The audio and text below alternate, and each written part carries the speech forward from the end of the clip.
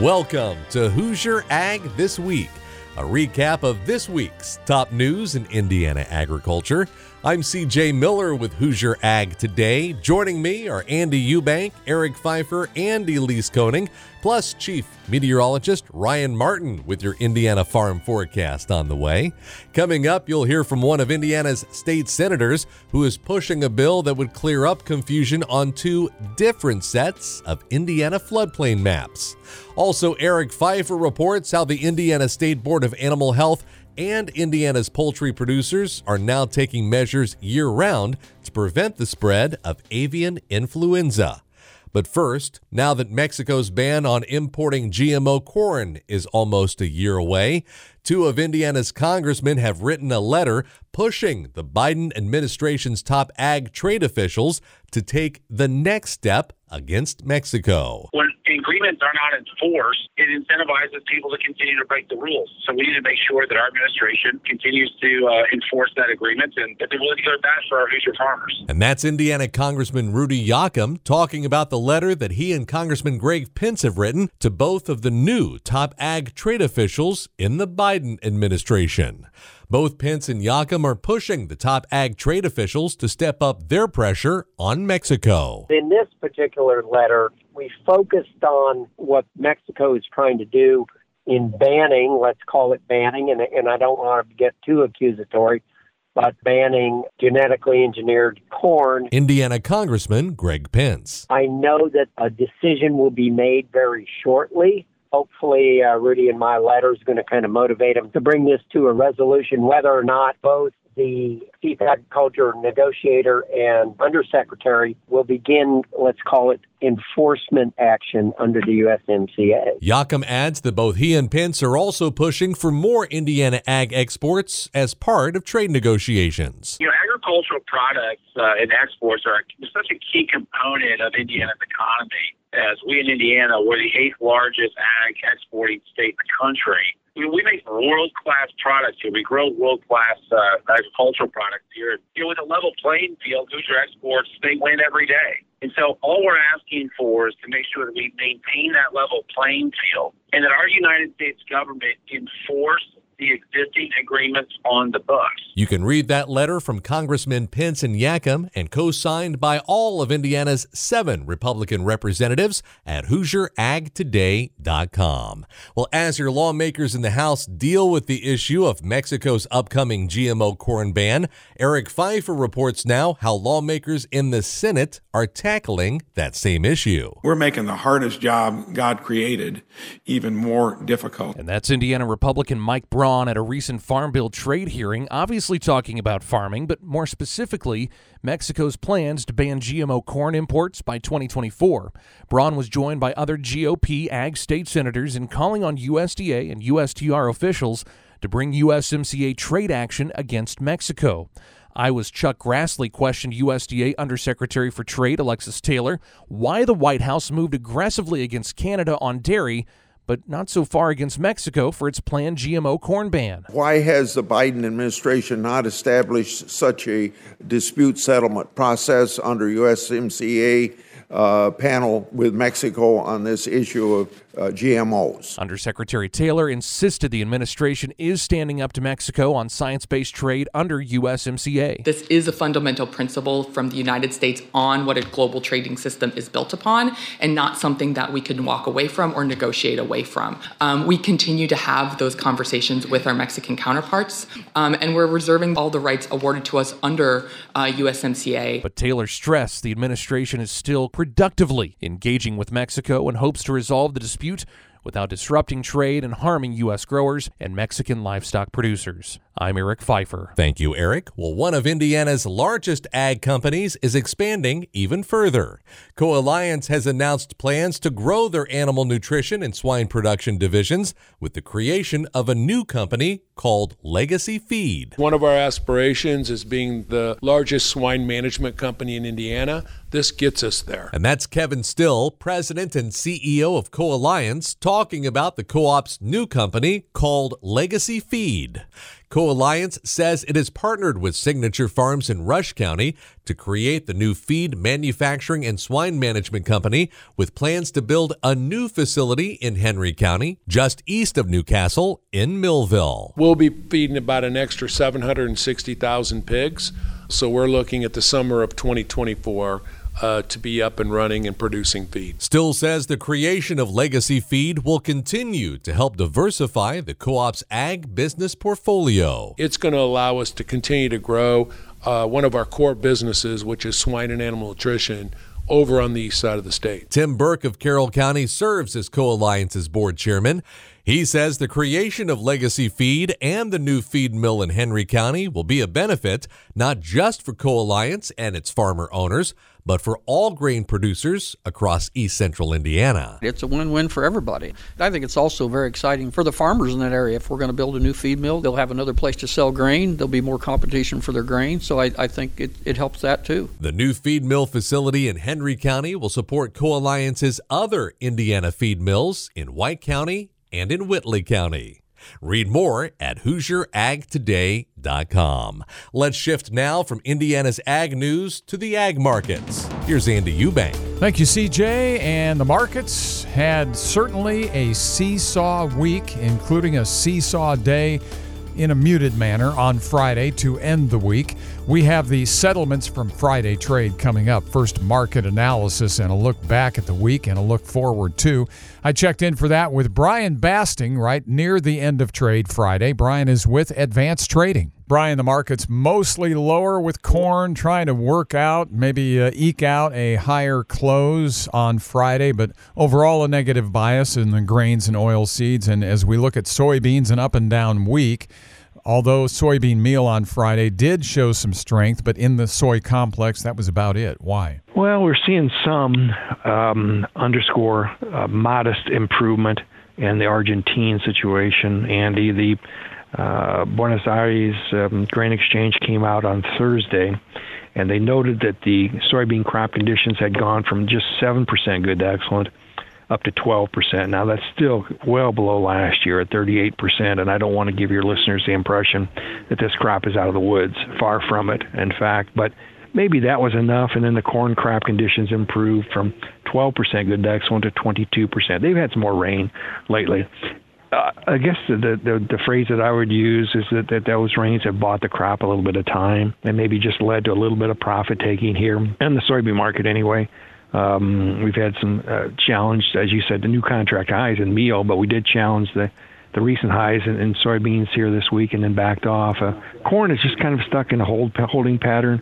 But overall, just some improvement in Argentine conditions. Maybe just feel a little bit of selling here as the week wound down. The way you paint that, it almost sounds fickle. A little improvement here could pressure the markets, and a little decline there could bring back support. Is it that fickle? I'd say definitely it is for the soybean market, and this is an evolving market concept also for corn, and here's why. Where it's dry and hot in Argentina, and it's supposed to be very hot this coming week, mid-90s to 100s, and not much rain. In Brazil, we've had too much rain up north, and that's delayed the soybean harvest and delayed the planting of the double crop corn. And why that's important is because the double crop corn in Brazil accounts for about 75-80% of the crop. And that's the crop that competes directly with the U.S. and the world market. Analyst Brian Basting at Advanced Trading. His number 309-664-2314. Now more numbers. The Friday settlements 2 1/4 up on March corn, popping higher right near the end of trade, 677.5, and May goes up a penny and 3/4, 675.5. 2 1/4 down on March and May beans. March ends at 15.32, May 15.25.5. July also 2 cents lower. And March wheat off 4 1/4, going to 7.56 3/4. Mostly higher in the meats, but pretty quiet. April live cattle 164.12, up 30, and April lean hogs 86.47, up 47. And there's the market recap. You're up to date. I'm Andy Eubank. This is Hoosier Ag This Week. Trust. It takes time to obtain and just minutes to lose. Hoosier Ag Today is proud that over the past 18 years we have gained and maintained the trust of Indiana farmers and farm families. On any given day, almost half of all the radios in trucks, barns, farm offices, and farmhouse kitchens are tuned to Hoosier Ag Today reports. The number one trusted source for agriculture information in Indiana is Hoosier Ag Today. Timely, relevant, credible. After a week's worth of cold temperatures, we start to moderate things just a bit this week. I'm Chief Meteorologist Ryan Martin with Hoosier Ag Today's Weekend Weather Outlook. Here's what's going on for the weekend in question. Today, we're starting off relatively cold. I think we end up being, quote, not as cold as we move into this afternoon, but we're still probably 24 to 48 hours away from talking about significant temperature moderation. Your Saturday still going to be chilly, but you'll see those temperatures starting to come up later this afternoon. Tomorrow, I think we see a temperature moderation really take control, and then going into Monday of next week, that's when we can see our warmest temperatures surge in here. Over the next 3 days, we see partly to mostly sunny skies. The only cloud cover that's going to be popping up is a cloud cover that is due to the cold start, particularly here today.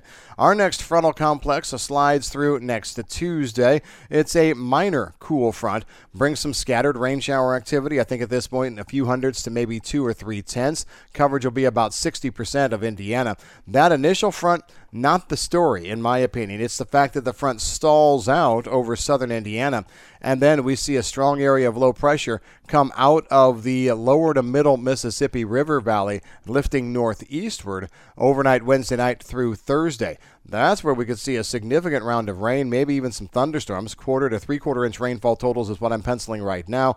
Coverage will end up being about 100% of the state, so a significant second wave of moisture later in the week, mostly on Thursday. Now, once that second wave gets through, we try and cool down, but never really see the cold Arctic air take back control. So Friday is going to stay mild. Saturday, I guess we'll talk about a little bit of a cool down here. Temperatures slightly below normal with clouds and a little bit of light snow. But then Sunday the 12th, we're getting sunshine back, and we see a huge temperature moderation surge coming out of the southwestern United States for that week of the 13th.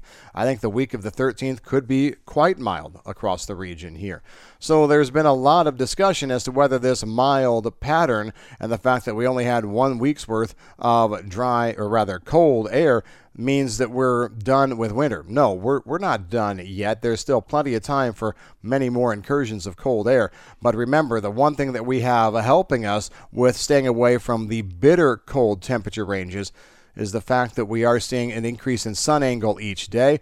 In the month of February alone, we gain about 69 to 70 minutes of sunlight. So that increasing sun angle allows for more atmospheric heating, which should keep us from some of the brutal cold temperatures that we saw back around Christmas and even temperatures that we saw this past week. I'm meteorologist Ryan Martin. Hey, Indiana farmers. You know that when it comes to corn success, it's yield first and everything else second. And in 2022 independent trials, Dairyland Seed brought the yield like no other all across the Hoosier State. We're talking 11 top 5 finishes, 8 top 3 finishes, and 3 first-place finishes. So when you're making the critical decision on what to plant this year, look no further than the seed proven to outperform, Dairyland Seed. Find the corn hybrids bringing the most yield in your area at dairylandseed.com. We've got the latest news in Indiana and U.S. agriculture on Hoosier Ag This Week. I'm Eric Pfeiffer from Hoosier Ag Today. It's still relatively early in the Indiana legislative session, but Indiana Farm Bureau is already calling on its grassroots membership to help stop a bill that could impact your property rights. And it's one we've kind of seen before. Jeff Cummins, Associate Director of Policy Engagement for Indiana Farm Bureau, says the issue of carbon sequestration in your subsurface pore space that was defeated last year is back with some different wrinkles.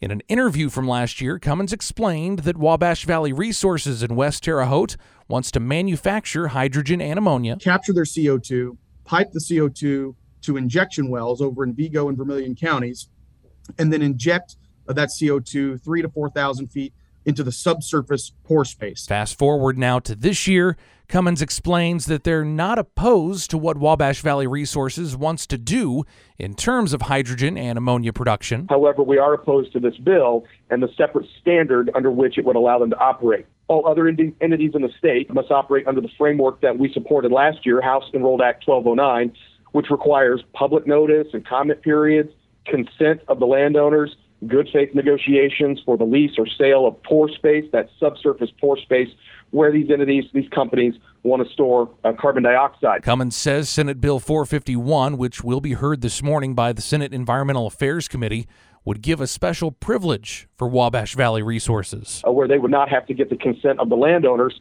to inject CO2 under their property. They wouldn't have to successfully execute a contract with those landowners to operate. And if a landowner declines an offer that the company would make, the burden then falls on that landowner to sue them for compensation.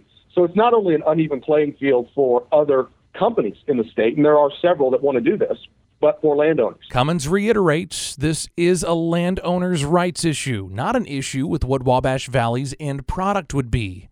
With this particular land market being so new, we don't have a great idea of what the value of pore space is, but you know how you figure that out? You have a company go make an offer, maybe a landowner accepts it or not, and they negotiate, and they find a way or a price, a value, a contract that's agreeable to both sides. And under this bill, a landowner doesn't have that full opportunity to negotiate. Again, Indiana Farm Bureau is encouraging you to reach out to members of the Environmental Affairs Committee to express opposition to Senate Bill 451. Cummins shares more on this complicated issue in the Full Hat interview. You can find that and a link showing who those committee members are at HoosierAgToday.com. More now from the Indiana State House. Your home and property may or may not be sitting in a floodplain, depending on which map you're looking at, whether it's coming from the DNR or FEMA. That's why one state senator is looking to change the law to get rid of the confusion. CJ Miller has the story. Hopefully we can resolve what some people would say would be overreach of DNR. And that's Indiana State Senator and Senate Ag Chair Jean Leising talking about the legislation she's co-written concerning Indiana's floodplain maps. There's one set from FEMA and another set of recently revised maps from the Indiana Department of Natural Resources. Many people in Indiana are finding themselves in a state floodplain, and they've never been in a floodplain before. For the most part, they won't know it until they either apply for a building permit or they attempt to sell their property.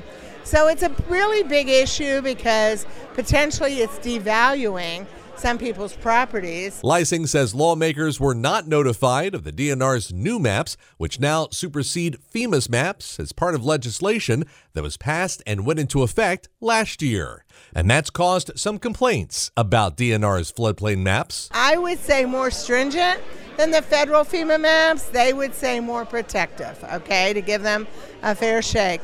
I think because they didn't go through the regular process of getting those maps in statute, that we needed to remove it for now and get everybody to talk about this. And if more rural properties are listed in floodplains, that could require more Hoosiers to have to pay more for additional floodplain insurance in order to get a mortgage or a property loan.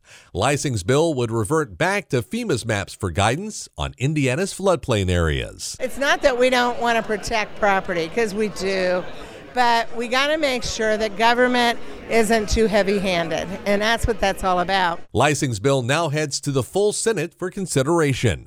You can read the bill at HoosierAgToday.com. I'm CJ Miller. All right, CJ, thanks. We've all been seeing the prices of eggs recently. They're up right around 49% from a year ago. A big reason why? 47 states have been hit in the past year by highly pathogenic avian influenza. Over 52 million birds have been destroyed.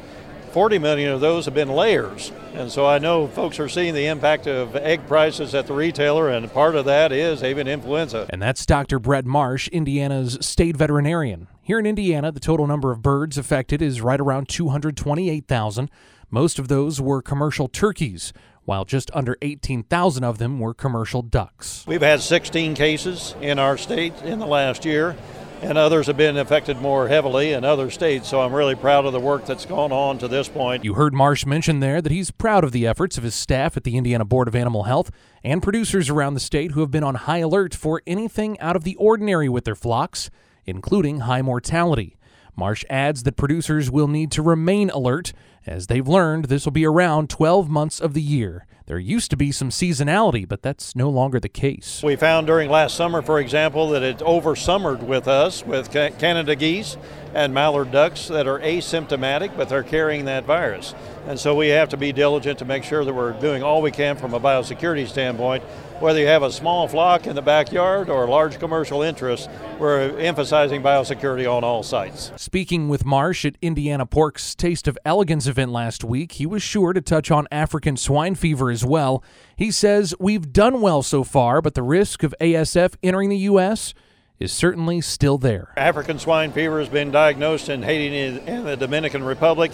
First time in 40 years in the Western Hemisphere, so we have to be diligent with the swine industry as well. So our team at the Board of Animal Health and those in the pork industry have been great to work with to continue to do all we can to keep that disease out of the country. More information regarding avian influenza or African swine fever can be found on the Board of Animal Health website. You can find a link to that at HoosierAgToday.com. Also there, you can find more farm news and learn how you could nominate someone to be the 2023 Indiana Master Farmer Award winner. Again, that's HoosierAgToday.com. I'm Eric Pfeiffer, and this is Hoosier Ag This Week. Welcome back to Hoosier Ag This Week. I'm CJ Miller with Hoosier Ag Today. Well, the push for broadband expansion across rural Indiana continues as many ag agencies and state lawmakers agree that expansion is necessary, but it will take some time to get there. Much like electricity was almost a century ago, broadband is now that key infrastructure piece we have to have in rural communities. And that's Andy Tower, Executive Director of Public Policy with Indiana Farm Bureau. He says the organization has been pushing for broadband expansion as part of its rural infrastructure policies. Tower adds that expansion is becoming more necessary as newer farm machines are using computer software to sync up online to operate more efficiently. Connectivity is so vitally important, not only to the last mile, but really to the last acre, because the other thing that we're hearing from our members, that connectivity gives them the ability to make real-time sustainability, conservation decisions on the fly in the field as they're working through those. So that's been a priority for our members for the last several sessions. State Senator Jean Lysing says she understands the need for greater broadband access for rural Hoosiers. During COVID, when our kids had to do a lot of things from home, we just didn't have the broadband capability. And so that's been a very difficult thing. Lysing adds that she knows what it's like personally for those in rural Indiana who don't have broadband access. At my house right now, my only access to the internet is my Verizon cell phone. But the reality is it's a tough thing to get the broadband expanded everywhere. It's very expensive. Coming up this June, more funding for broadband expansion will be given out through the Broadband Equity, Access, and Deployment Program as part of $65 billion approved by Congress in 2021 for broadband expansion across the U.S. Read more at HoosierAgToday.com. When it comes to your soybean fields this year, you shouldn't have to choose between powerful weed control and keeping your crop safe from stress and injury. That's why there's a new pre-emergence herbicide from Syngenta that does both for your soybeans. We've got a very broad portfolio at Syngenta when it comes to soybean products, and this is just another tool in our toolbox really to maximize yields. And that's Chad Thriewitz, Agronomy Service Representative with Syngenta, talking about Tindovo, their new broad-spectrum pre-emergence herbicide for soybeans. Really looking to maximize our weed management and really resistance management, focusing on ragweeds, water hemp, giving us more residual than we probably ever had before in a soybean product. He says Tindovo not only controls weeds before they emerge, but it also doesn't cause unnecessary injury to your soybean crops. That's one thing that farmers, as we plant earlier, and we tend to see maybe some problems with some other products that can be harder on the beans. This product has extremely good crop safety. I think that's important to get off to a good start. The beans get developed early in that season, just really helps give us our full potential yield all throughout the year. Most of all, Thriewitz says that Tindovo can deliver more bushels as well as a potential higher return on investment. One thing we talk about is better yield is the better deal. And really what we mean by that is it's not always about the lowest cost product out there. It's what are the products that can return the most to that acre or the profit potential. And understand it's not just about the cheapest thing we can put out there. It's about the product that will give us the most return back and make us the most profitable. Read more about Tindovo pre-emergence soybean herbicide at Syngenta-US.com. You can also find that link at HoosierAgToday.com. High interest rates, supply chain issues, and uncertainty in the weather. These are just a few of the things that might cause you stress while running your farm or business.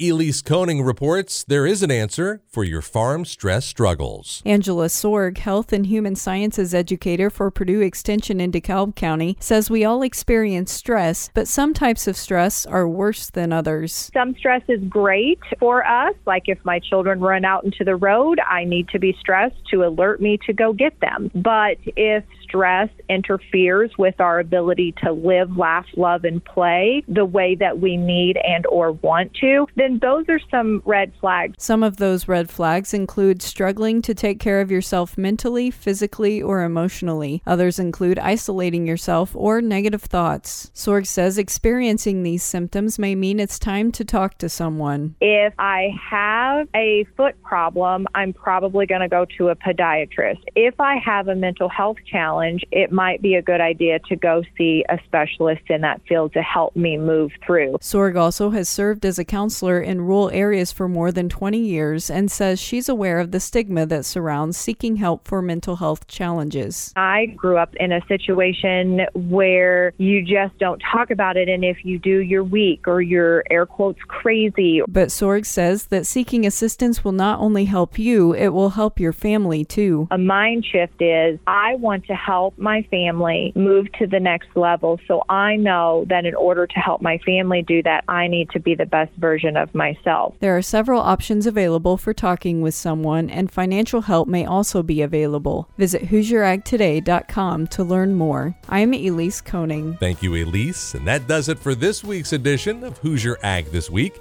Enjoy the rest of your weekend. For Andy Eubank, Eric Pfeiffer, Elise Koning, and Chief Meteorologist Ryan Martin, I'm CJ Miller. Hoosier Ag Today, Indiana's most listened to farm radio network.